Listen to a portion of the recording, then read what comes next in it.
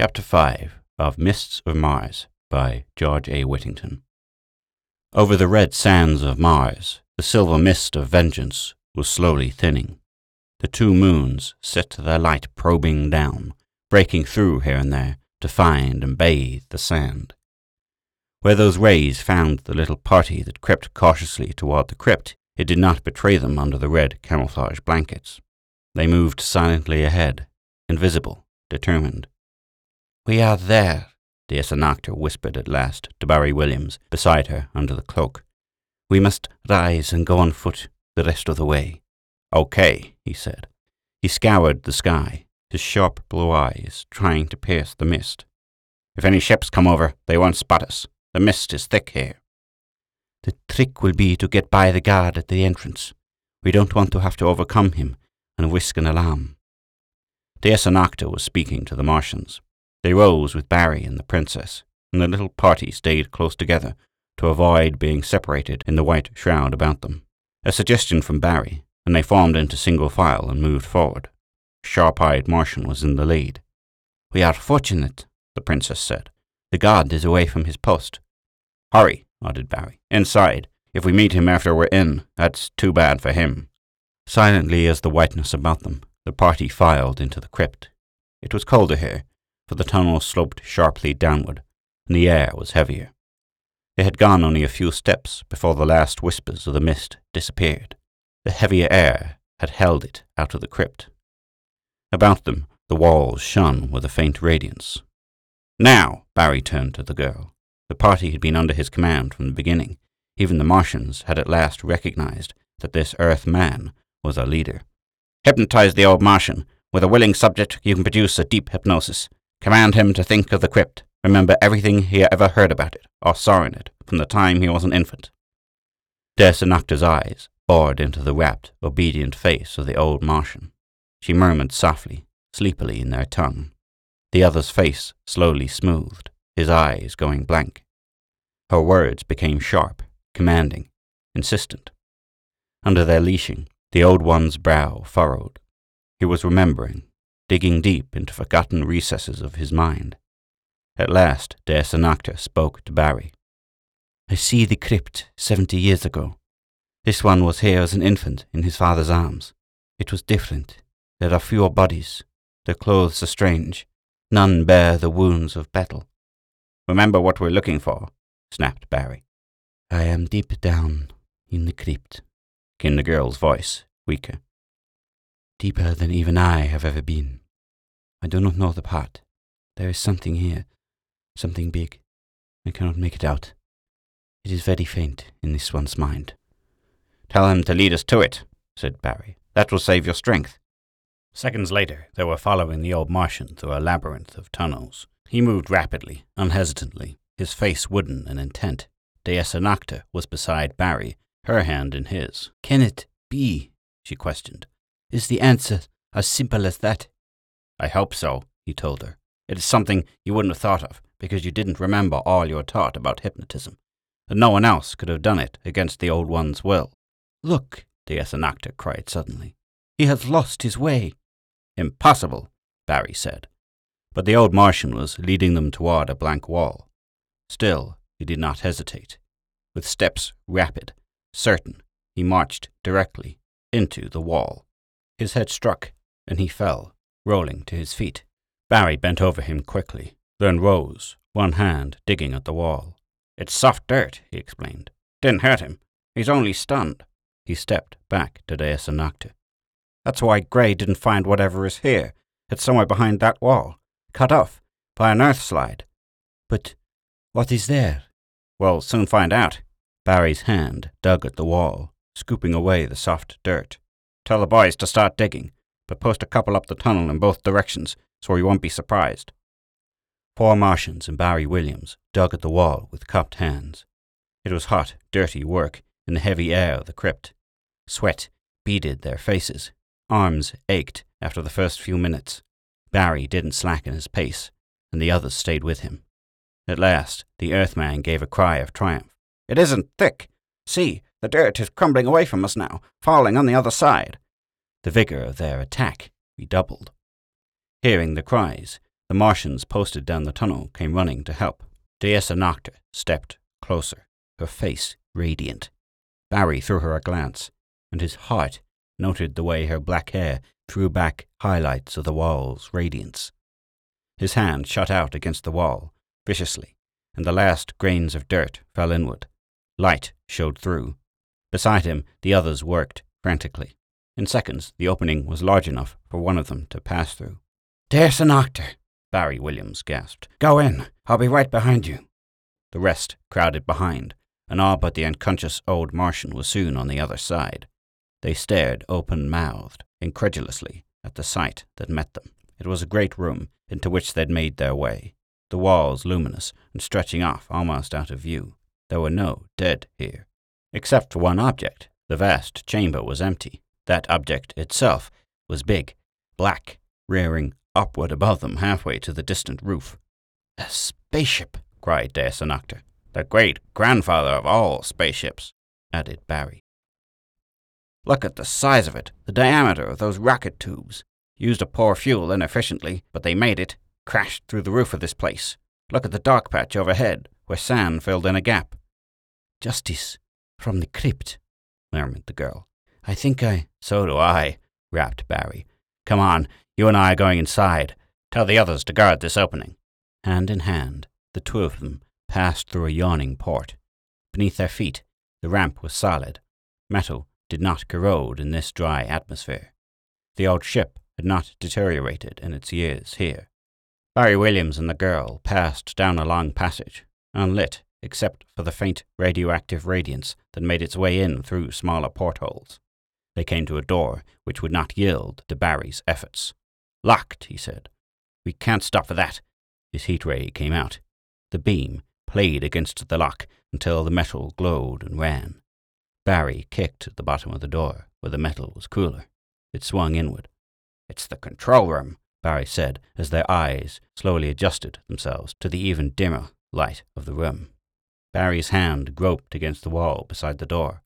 There was a click, and a yellow radiance sprang from the ceiling. "Even the batteries are still good," he muttered. "What is this?" Dea Nocta cried with a shudder. The room was a maze of instruments, levers, panels about the sides. But it wasn't this that had shocked the princess. It was the bodies. Two, sprawled on the floor, one on its back, still held a weapon in one hand. That weapon pointed to the third body. Slumped in a chair before an instrument panel, the third body had grown rigid, a look of amazement on the undecomposed face. In the right hand, the weapon that had undoubtedly killed the other two was still poised. "You can almost see the smoke curling from the muzzle of that ancient automatic," said Barry grimly. "They fought it out. Must have been after the one in the chair landed the ship. And everybody lost." "It's horrible," the girl murmured. "Why?" A sudden commotion, reaching their ears faintly from outside, cut off her question. There were shouts, cries of pain and rage. Running feet pounded up the ship's ramp, came down the passage toward them. Barry brought up the heat ray in his hand, lowered it as a Martian staggered into the room. He was burned across the face and body. His pale lips moved. Faint words came forth. Others were choked off as he slumped to the floor. His body sprawled beside the other two already there. "He says a god comes," Dea Nocta explained wildly. "One they cannot harm. The rest of my followers in the room outside have fallen." Other footsteps sounded at the door. Barry's heat ray came up again. This time its beam sprang across the room, bathed the figure that came through the door with blazing heat. "No good, Williams," came a snaring voice, metallic, through a spacesuit communicator. "Don't you know impervium when you see it?" "Yes, I know it," said Barry. His eyes had noted the thin, fragile-looking garment over the spacesuit that Craig Gray wore. Impervium. Fabulous, incredibly expensive, proof against any heat ray. "There's about a dozen suits in the system, and you have to have one." Craig Gray's little black eyes snapped with triumph. "A man who fights savages needs one, Williams," he mocked. His glance flickered to Dea Nocta, lingered a long minute. "I see now why you went over to the Martians." Barry took a step forward, fingers itching. "You." Barry brought up his heat ray. Careful, Williams. You have little enough time to live as it is. Barry stopped. Bafflement stamped on his face. A rash move would leave Deus Anocta at the mercy of this man. Craig Gray laughed. I figured you could solve the mystery about this place. That's why I told my guards to let you past. I knew you'd come here instead of trying to run to Earth, after I told them of your activities on Mars. Gray, you can't get away with this, gritted Barry. He took another step, not toward Gray, but in the direction of Deus Anocta. Stand still, snapped the Arking. The weapon in his hand was very steady. I want to look around. His glittering eyes roamed about the control room. So this is the secret weapon of the crypt. I knew it'd be something my boys would be better off not seeing. No chance of a leak this way. Earth troops will find it, Barry threatened. An atomic bomb will take care of that, the Arking countered smoothly. You won't be around to tell them about it, and neither will the girl. I'll keep the secret myself.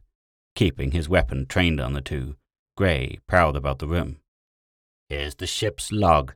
He thumbed through rapidly, not relaxing his vigilance for an instant. Left Earth in 2085, during the last Continental War. 2 scientists. A rich backer. His hand swept to the body in the chair. That would be him. Rich backers are often seeking power. Ship full of refugees from all lands. Average people. Going to establish a utopian world on Mars. He snapped the book shut. Ancestors of your savages, Gray, said Barry quietly. Yes, replied the Arking. Brains killed each other off in a locked control room. Probably the keys to the ship's stores are locked in here with them. That left the others on their own. No sciences. No arts. They just farmed. What a clincher you almost had, Williams. His heat ray came up, leveled. Barry shuffled another half step. Craig Gray laughed harshly, his little black eyes sweeping over them. I'm a crack shot, Williams. You can't rush me, but, just to be sure, you'll go first. The flaming beam of his heat ray cut across the room, and Barry leaped at the same instant. Pain lanced through his left shoulder, but he was not leaping toward Craig Gray. Barry was plunging toward the floor. There was a body there, and he smashed into it, a body with an ancient weapon still clutched in a right, long-dead hand. Craig Gray backed away a step, the ray beam sweeping a fiery arch toward the other. A sharp report thundered in the room, bouncing in a dozen echoes and re-echoes from the metal walls. Smoke curled from the muzzle of the old automatic in Barry's fingers, and bitter, acrid smell was in his nostrils. Long years in the dry atmosphere of the crypt had brought no corrosion, no deterioration to the weapon. Again Gray backed away, a curse ripping through his thin lips, suddenly clenched with pain. His right arm dangled uselessly, the ray gun dropping from nerveless fingers. Barry Williams came to his feet, the searing pain in his right shoulder forgotten momentarily in his triumph. Impervium was made to stop heat rays, Gray, but an old automatic waited here hundreds of years to bring justice to Mars. He turned to Deus Anocta. Her face was radiant, but the grey depths of her lovely eyes clouded as they fixed on his seared shoulder. Barry! Never mind me, he ordered brusquely. Get to that radio we brought. Tell your men to let loose the mist again and attack at once. Craig Gray's pain-twisted face went paler. The mist! You can't! I'd destroyed! That's what you're supposed to think, Gray, Barry snapped. But you'll see that silver lining shining through the cloud you brought to Mars. Then we'll put the mist drug and Deus Anocta's hypnotism to work on your rotten mind. We'll get enough details on your fraud to convince any government. Now come on, get outside. Your men will fall like sheep without leadership. I'll have the princess speed things up by offering amnesty to those that surrender without resistance. Craig Gray went slowly through the passage, down the ramp of the old spaceship. 12 miles above the surface of the red planet Mars hovered the fleet of Earth transports. The federal troops who'd made the trip from Earth were never to land. For Mars was a free planet, and Earth government had commanded its forces to respect the sovereignty of Deus Anocta, Queen of Mars. From below, a steady stream of smaller ships was flowing up to the transports and back downward for another load. Can't figure it out, said a puzzled soldier. We came to fight Martians, maybe take some Martian prisoners, and we're going home loaded with Earthmen who are prisoners." "There aren't any Martians," explained his irate sergeant. "They're really Earthmen, and these prisoners have been treating them like Martians or "Never mind," ordered his superior. "Anyway, the ether between here and Earth's been burning. Faces, pictures of documents, a confession, and all sorts of stuff have been radiographed to the old home planet, and we've got our orders." The sergeant was on firmer ground now. "Here comes the guy I wouldn't want to be, Craig Gray. After the stuff he's admitted, 3 times his money wouldn't keep him from the gas chambers." As the last of the Earth ships blasted homeward, Dea Nocta, Queen of Mars, turned to Barry Williams, acting terrestrial ambassador.